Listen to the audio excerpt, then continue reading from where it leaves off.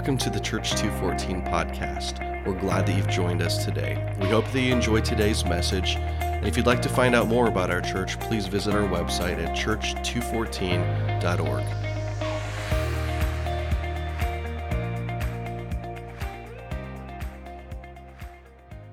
Well, hey, welcome back from Selah weekend, 4th of July weekend. It's good to see everybody. I know a bunch of people were traveling and out of town, so welcome home.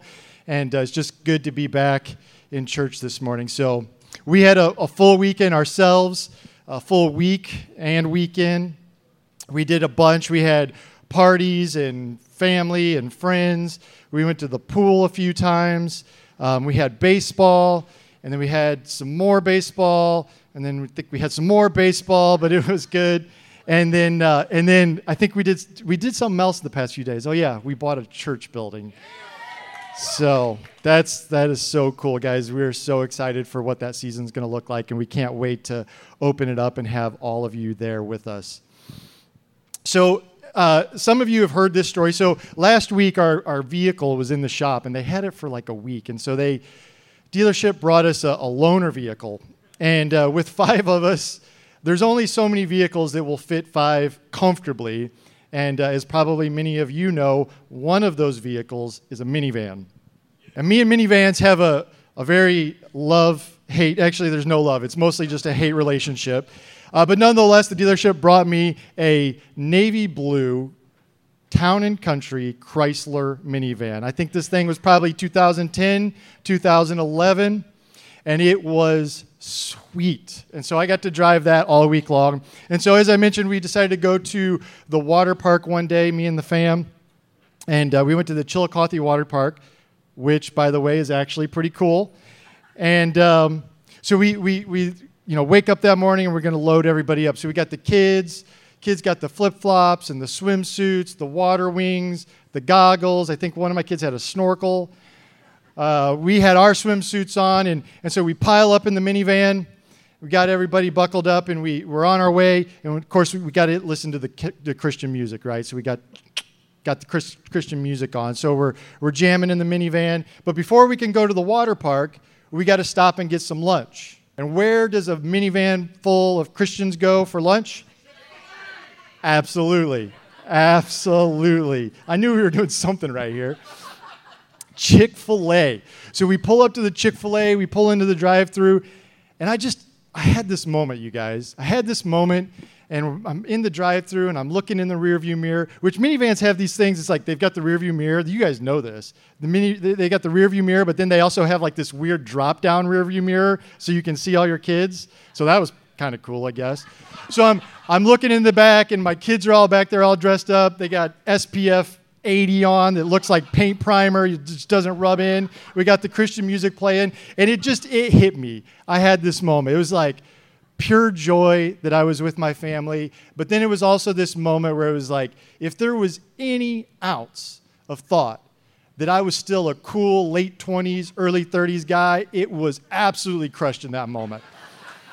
I'm just like, I had this voice in my head that was like, Kip, you have reached full dad. Like, this is full on dad status. The only way that I could have been more dad would have been, I don't wear glasses, but like if I had glasses and then the sunglasses that go over the glasses, yeah, that's full dad.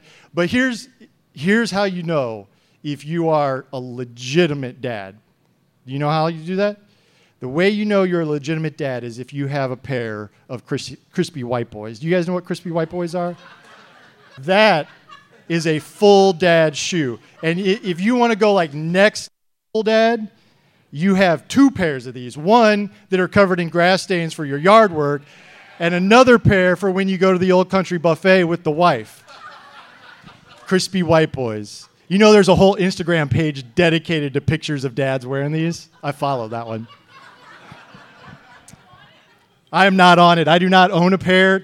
I'm full dad, but I'm not like veteran, expert dad. Yeah, Christmas is coming. That's right.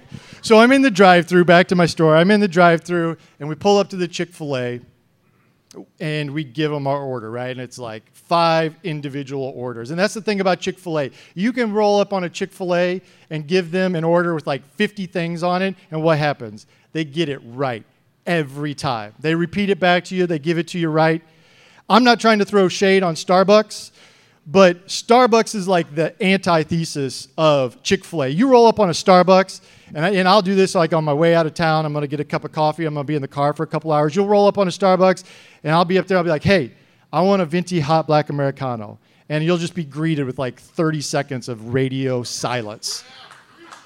It's just like, hello? Is it? Oh, yeah. And then this guy will come on. He'll be like, hey, yeah, welcome to Starbucks. Yeah, I got your order right here. A grande double frap with extra foam soy latte.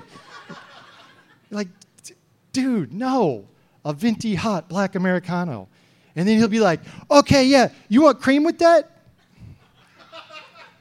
If I wanted cream, I would have said, I want cream. And then he'll be like, hey, can I get a name for your order? Yeah, sure. Yeah, sure. Kip. All right, Jeff, that'll be $3.95. We'll see you up at the window. Every time.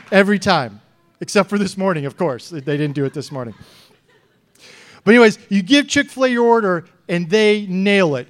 And then, because we're good Christian folk, I was like, hey, thank you. And what happens when you say thank you at Chick-fil-A? My pleasure. My pleasure. Absolutely. So she says my pleasure over the radio, and as we were pulling away, I'm just like, man, this is what heaven's going to be like. You got all your family with this. You got people saying my pleasure to everything. It's going to be a beautiful, beautiful place. I'm going somewhere with this Chick-fil-A story, so hold on. Just stick tight with me here. So the original Chick-fil-A was in Rome, Georgia, and it's still there today. In fact, the original Chick-fil-A is a place called the Dwarf House, and they have this little entrance for dwarfs, I guess. I don't know, but it's kind of a weird name, but it's in Rome, Georgia. I've eaten there a number of times. Heidi's eaten there a number of times. And for years, Chick-fil-A was known for one thing: tasty chicken sandwiches. But in recent times, Chick-fil-A has been caught up in kind of a cultural and political nightmare. They've become the center of a controversy. And in particular, Chick-fil-A, kind of starting in around 2011, became almost the centerpiece of the straight versus LGBT community. And this all kind of came to a head in 2011. Dan Cathy, the son of Truett Cathy, who started Chick-fil-A, was in an interview. And they were interviewing him in particular because they wanted to know how it was that Chick-fil-A was outgrowing all of their competitors, yet they were closed a whole day in comparison to when their competitors weren't. And yet they were kind of outpacing them in their growth. And so they were asking Dan kind of all these questions about his business model and why this all worked. And then in the middle of the interview, the interviewer asked Dan, he says, hey, what's your stance on gay marriage? Now, it was an odd question to ask. There's no question about that. In particular, because why would you ask this guy what his stance is on gay marriage on this interview that was about the Chick-fil-A business? But what we know is that the interviewer knew that Chick-fil-A was a conservative-led, Christian-led organization, and that it was likely to draw out a response that would be good for the interview. And so Dan kind of dodges the question a little bit, as probably I would, and then finally he kind of gets frustrated with the question, and finally he just responds, and he says, this is an exact quote from Dan. He says, while my family and I believe in the biblical definition of marriage, we love and respect anyone who disagrees. I mean, I read that, and I'm like, man, what a humble, honest, respectful comment. Hey, this is what we believe. This is what me and my family do. This is how we do it. But hey, if you don't, we love and respect you. I don't know if you could get kind of more Jesus in response. Like, hey, I guess Jesus would absolutely say, hey, this is the direction that you need to be going. But hey, we love and respect you. This is what we do, but we love and respect you. Well, that comment kicked off a firestorm within the media. Liberal pundits, they got a hold of it. Then, of course, the conservative pundits, they got a hold of it. And everybody's going back and forth, sorting it all out.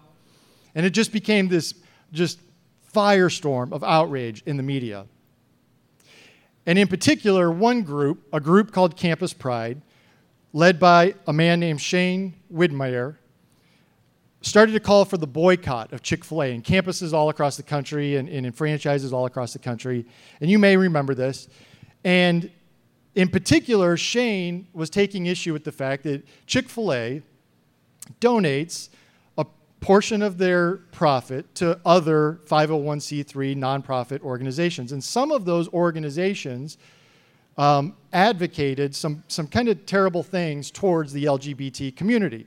And so Shane took issue to this, and he started calling for the boycotting of all these college campus Chick-fil-A's. But what none of us knew, and what even Dan's own organization didn't know, is that Dan, unbeknownst to anybody, got Shane's cell phone number from a mutual business partner. And he reached out to Shane. One day he just called Shane up, out of the blue. And what started as kind of an awkward conversation, as you can probably imagine, slowly turned into more conversations and text messages between the two men. And all this kind of culminated when Dan invited Shane to be his personal guest at the New Year's Eve Chick-fil-A Bowl. And Shane kind of cautiously accepted the invite. See, this would have been a major, major problem for both men. You've got Dan on the one hand, who's the centerpiece of a Christian-led business. He's well known, his organization is well known for their beliefs and their stances. And then you've got Shane on the other hand, the executive director and leader of one of the largest LGBT groups in the nation. And both men were well known, and both men would have been seen together in public for the first time at this event. And it could have been a major disaster for either man. Two men, one gay and one straight, one liberal and one conservative, one an activist and one an evangelist. How on earth could they possibly come to some sort of understanding with these looming differences between them? And yet they did. You see, shortly after the Chick-fil-A New Year's Eve Bowl, Shane went home. And Shane published a story in the Huffington Post. This is the two men right here, Dan and Shane. Shane posted an op-ed in the Huffington Post saying, "Dan and me, my coming out story in support of Dan and Chick-fil-A." Two men have continued to stay friends from that date. Dan, on the other hand, went back to his organization, and they looked at all the different groups that they had been donating to, and it came to light that, in fact, some of these groups that they had been donating to did advocate violence towards the LGBT community. And Dan said that this is absolutely not something that we advocate. It's not something that we want to be in alignment with. And so shortly after, they reallocated close to $6 million in giving on an annual basis to other groups that truly did align with the Chick-fil-A brand. Groups that focused on youth, education, marriage enrichment, and local communities. Dan later wrote about his friendship with Shane after this series of events. Every person goes through different phases of maturity, growth, and development. And it helps by recognizing the mistakes that you make. And you learn from those mistakes. And if not, you're just a fool. I'm thankful that I lived through it, and I learned a lot from it. Shane, on the other hand, wrote this of his friendship with Dan. He said, "In the end, it's not about eating or not eating a chicken sandwich. It's about sitting down at a table together and sharing our views as human beings, engaged in real, respectful, civil dialogue." Dan would probably call this act the definition of biblical hospitality. I would call it human decency. Now, this story doesn't end with Shane accepting Jesus, but what it does do is I think it perfectly illustrates kind of the world that we live in today. The media and so many around us desperately want to pit anybody and everybody against somebody else. If you thought that you were kind of in this group that was immune to it, chances are there's a group of whatever you're a group of that's against your group. I think this story also just illustrates Jesus. Dan, instead of just telling Shane the gospel, wanted to show him the gospel. And what that looked like is entering into a dialogue with a man that at face value had absolutely nothing in common with him. No agenda other than to simply understand the world from another person's perspective in the spirit of love and truth. And so we, as Christians, must change the narrative, you guys. We must change the narrative. We must become more known for what we're for than what we're against. So often, the Christian life is associated with, oh, you're against that, and you're against that, and you're against that. Instead of saying, hey, we know, hey, you're for people. You're for unity. You're for love. You're for grace. And so today, we're kicking off a new series called Us vs. Them. And that's what it's going to be. It's a 3-week short series about love and truth, how they're intertwined together. You can't have one without the other and share the gospel effectively. We only need to look around for a short period of time. And you can see that, as I said, we're divided into all sorts of different groups. There's men versus women. There's straight versus gay, liberal versus conservative, Americans versus immigrants, millennials versus baby boomers, Christians versus non-Christians, urban versus rural, pro this versus just about anything, anti that. As I said, you may be part of a pro knitting group, and chances are there's an anti-knitting group out there somewhere. Add to this tension a 24/7 news cycle where constantly we're just given outrage after outrage after outrage, and we have to be outraged about something. Here's the deal. You can literally turn on the news first thing in the morning. News is on. Hey, news, tell me what I should be outraged about today. And the news will tell you. And then you and your people that are outraged about the same thing mobilize, and you become ticked off for 24 hours, getting on Facebook or Twitter, letting the world know how outraged you are. And then tomorrow morning, the next morning, you'll wake up, click, news, tell me what I should be outraged about today. And the news will tell you. You know what that's called? There's an actual term for this. It's called recreational outrage. Recreational outrage. Being outraged has become a pastime for people.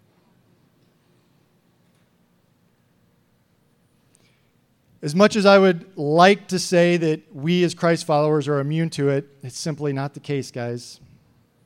In fact, I would say that some of the most insensitive and outrageous comments I've heard have come from fellow Christ followers. It's time to turn the news off if you have to. I had to go through a season where I literally turned it off. If you want to know what it feels like to be crazy, try to watch 3 major networks all within the span of about 30 minutes. You would think that they looked at 3 different events that happened that day. It's absolutely crazy. So here's the thing, though. These differences, these challenges that we face are not unique to our time. In fact, I would argue that the differences that we see today are the same differences that we've seen for millennia. It was like this before Jesus was on earth. It was definitely like this when Jesus was on earth, and it's here today. The difference is that Jesus showed us how it doesn't have to be this way. Jesus showed us how we can put aside our differences. Jesus showed us how we can not get wrapped up in the hate and the blame and the bigotry and the racism that we see so often in our society today. Jesus showed us how it could be different. So for the rest of today, we're going to look at one example of how Jesus showed that it can be different. So do me a favor, if you have your Bible with you, go ahead and turn to John chapter 4. John chapter 4. You may be familiar with this story. John chapter 4 is a story of Jesus and the Samaritan woman. And it's a story about how Jesus goes into Samaria and meets with this woman and has an interaction with her. But I think it helps to understand some of the context that we see in this story before we get into it. So you see, as I mentioned, Jesus goes into Samaria. Now, this would have been something that most Jews would have done everything they could have to avoid in Jesus' time. And in fact, I think we have a map. Samaria is just to the north of Judea. And often when Jews were leaving Judea and going to the northern province, they would go east across the Jordan River, then go north, and then go back west. They would loop around, all in an attempt to avoid even going into the area. And so we see this happening in Jesus' time. Jesus makes this route a number of times in his ministry. And we see that he goes into Samaria as he's going to meet this Samaritan woman. And it says that Jesus says that he had to go through Samaria. Why did Jesus have to go? Well, we'll see in a minute that the reason that Jesus had to go is because Jesus came to show the world that he came for everybody. At the time, there was probably dialogue going on that Jesus was the Messiah, absolutely. But many Jews believe that the Messiah came for the Jews and not for anybody else. And so Jesus is going to use this illustration, this journey, to show that he came for everybody. So a little bit more context. We see in the Old Testament that Jacob had 12 sons. Joseph, his favorite, and then 11 other brothers. And the 12 tribes of Israel come from these 12 brothers. And so the 12 tribes establish, and then later on in the history, in about 722, the Assyrians invade the northern region. And they take over, and they bring with them their pagan gods. And we see from the Old Testament that the Assyrians start to intermingle with the Jews in that region. And the Jews start to both worship the God of Israel as well as the pagan gods from Assyria. And then in about 600 BC, the Babylonians invade the southern region. And they remove a large portion of the Jews in that area. And then many years later, the Jews come to repatriate that area. And by that time, the Samaritans, as they would become known in the northern region, tried to basically prevent that from happening. And you can read that whole story in 2 Kings. We just went through a lot of that in our Rebuilt series. You can kind of read through what that looked like. And so what started out as one group of people eventually gets split into two. And after about 500 years, the bitterness grows between these two groups of people to the point that there's actually physical violence between them. They hate each other. They don't want to have anything to do with each other. The Samaritans to the north, the Jews to the south, and they fight. Josephus tells us that Samaritans would take human remains, human bones, and throw them into the temples to defile the temples. They would spit on each other. They would kill each other, all in the spirit of division. And so it's under this context, it's under this history that we see that Jesus is about ready to go into Samaria. And you can now kind of understand why this would not have been an ideal situation, why he would have had to go into Samaria when he could have just gone around like everybody else did. So Jesus is going to go into Samaria, and in the text it tells us that he goes purposely into a city called Sychar, and near the well of Jacob. So it brings us full circle around to Jacob's well. So here he is in the region of Judea, going straight north into Samaria to the town of Sychar. Get that out. And he goes to the well of Jacob, Jacob's well. And as he approaches the well, he's weary from travel. He's essentially traveling through a desert-type climate and area. And he gets to the well, and he's waiting there, and a woman approaches. Now, there's some context here that we need to understand as well. Typically, women would go fetch the water for their homes. And they would typically do that early in the morning and late in the evening. And we can understand from the context here, from what the writer tells us but doesn't explicitly spell out, that this woman's coming around the noon hour. And the noon hour in the Jewish calendar would have been sometime around our lunchtime up until early evening.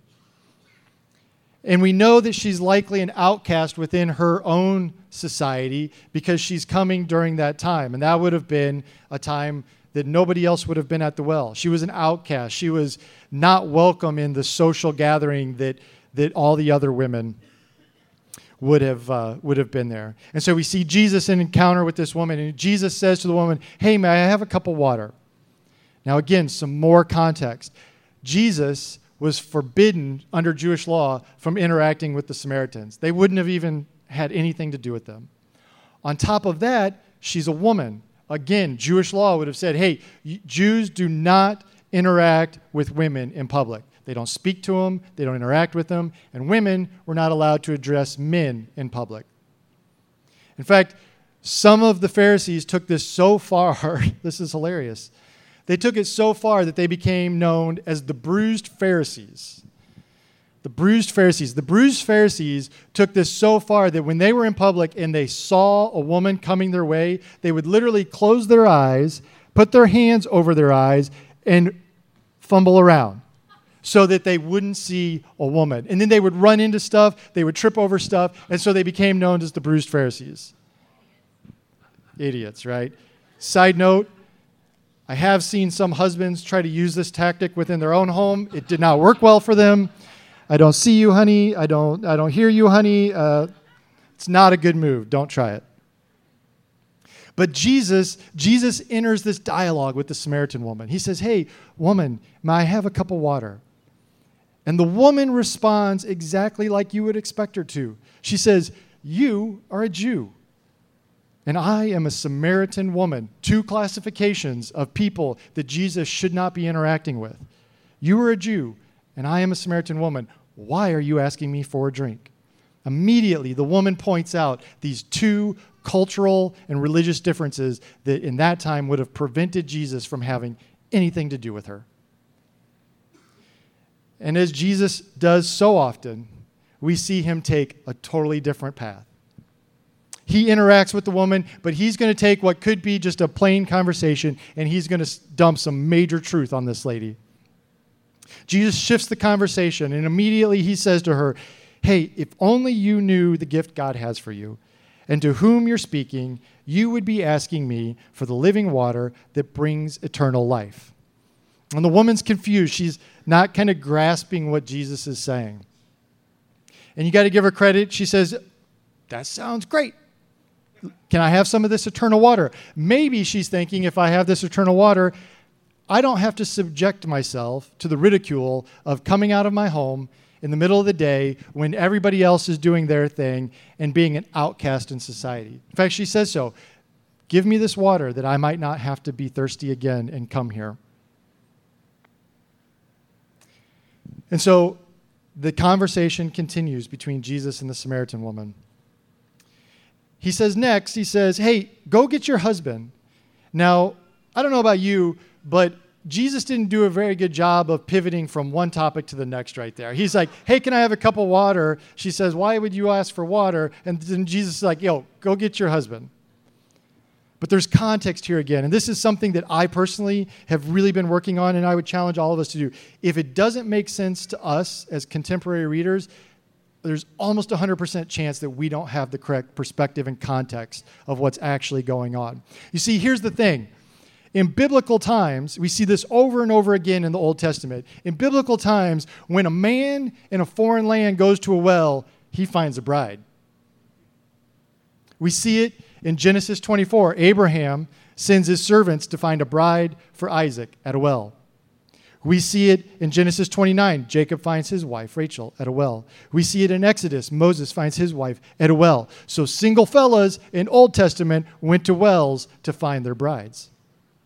So in that context, we start to understand, hey, you need to go find your husband. And of course, the woman, if you know the story, she responds and she says, "Hey, I don't have a husband."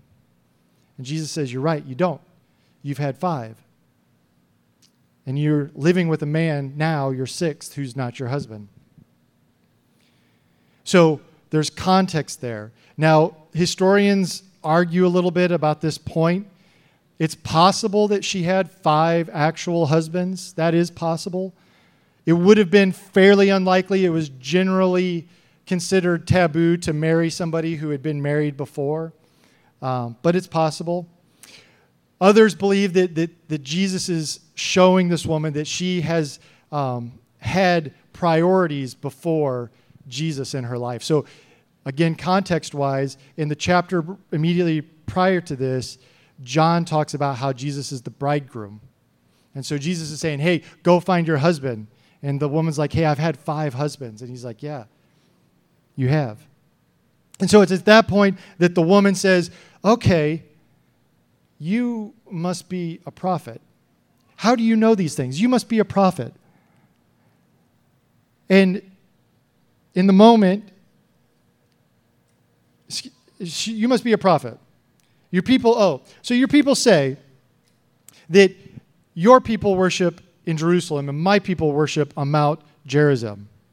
Again, she's in this us versus them. Your people, my people. You do this, we do this. Your people do this, my people do this. You're different than I am. You worship there, my people worship here. She's in this us versus them mindset. And Jesus begins to tell her, hey, the time is coming very soon that the place isn't going to matter.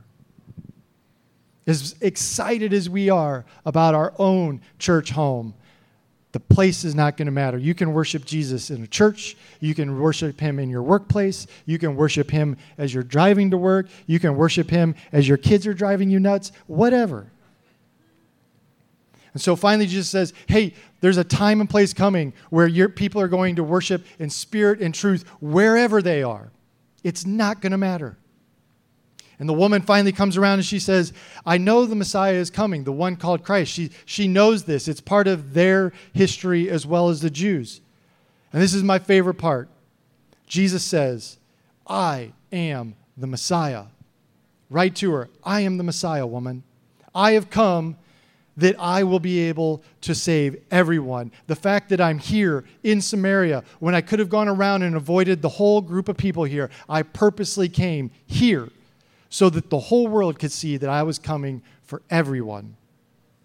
In a different translation, and I like this even better, he responds saying, I, the one speaking to you, am he. I, the one speaking to you, am he. And so in a simple story, we simply see how Jesus shows that he's coming for everyone. He's coming for everybody. He's coming for you. He's coming for me. He's coming for people that look like us and don't look like us, people that dress like us and people that don't dress like us, people that vote like us and people that don't vote like us. He's coming for everyone. And we need to be mindful of that. Different races, different creeds, he's coming for everyone.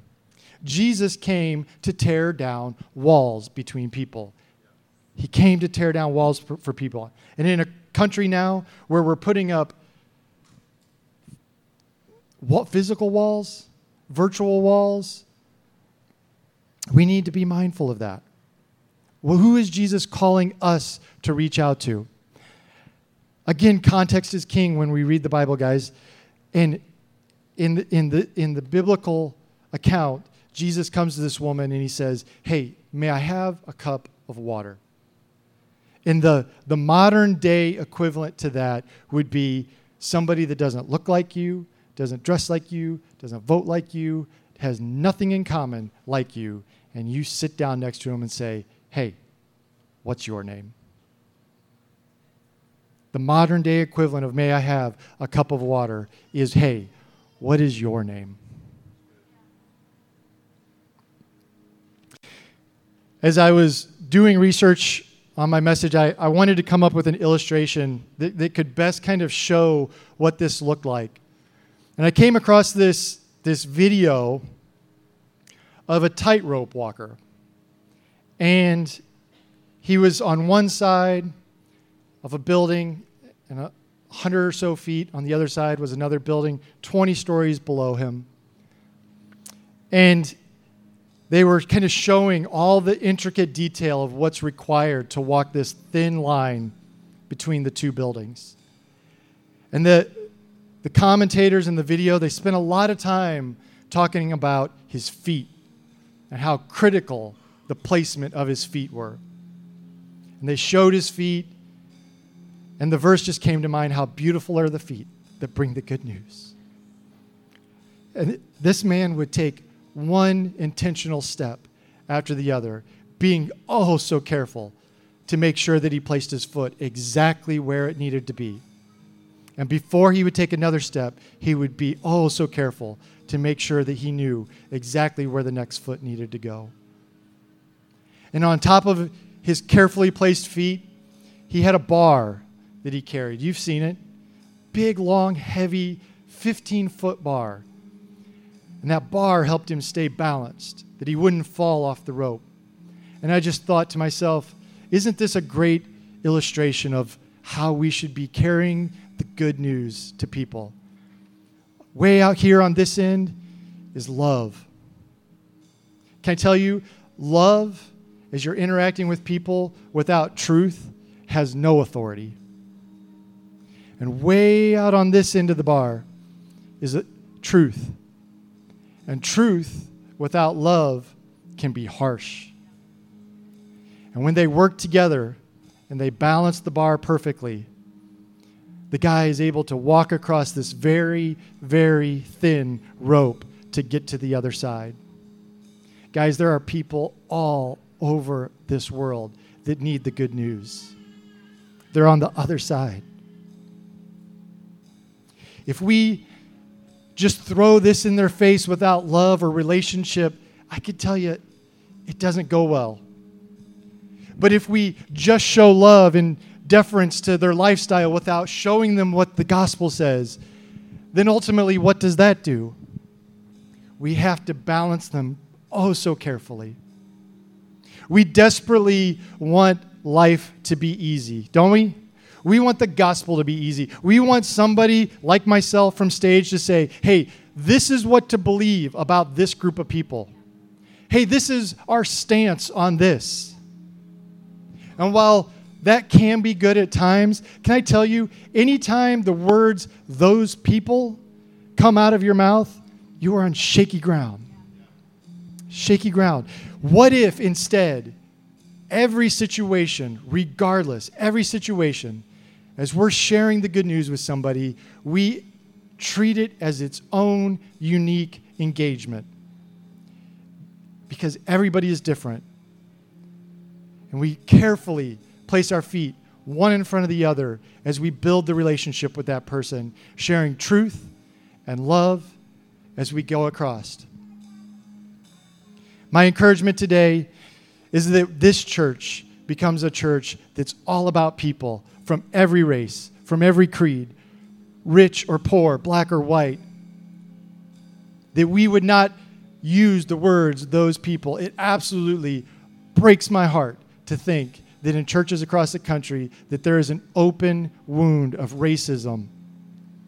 And that might come across as a little harsh, but the reality is that, man, we live in a culture now where in a lot of places we've replaced racism against African American people with racism against Hispanic people.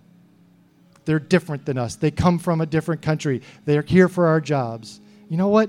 Maybe they are. The reality is that we need to love everyone, and they need to know the truth. And the only way that we do that is carefully listening to the Holy Spirit as we reach out step by step by step, balancing truth and love as we engage with people all around us. Will you pray with me?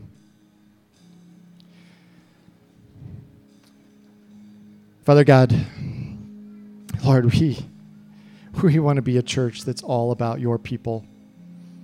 Lord, we want to be a church that is inclusive, a church that loves people, but Lord, as you know, love is only part of the equation.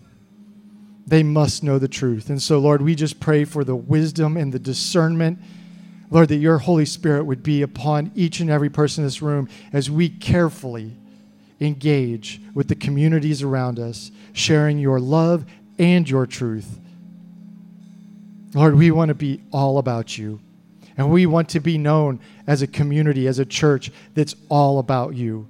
Lord, that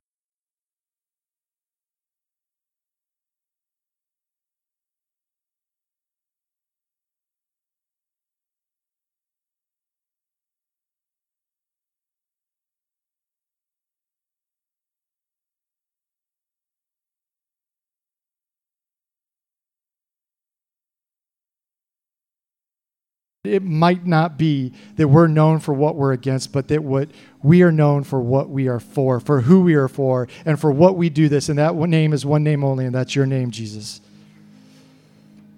Lord, we love you. Lord, we want everyone to experience what those of us who call us your Savior experience. Jesus, we just pray that there would be an anointing on each and every person in this room. Lord, that they would know your name, Lord, and that they would use your Holy Spirit to build relationships with people that aren't like us, that don't look like us, that don't speak like us. Lord, that we might take your example of the Samaritan woman and know that you came for everyone, and that it's our job to share that good news. Beautiful are the feet of the one who brings good news, Jesus. Thank you.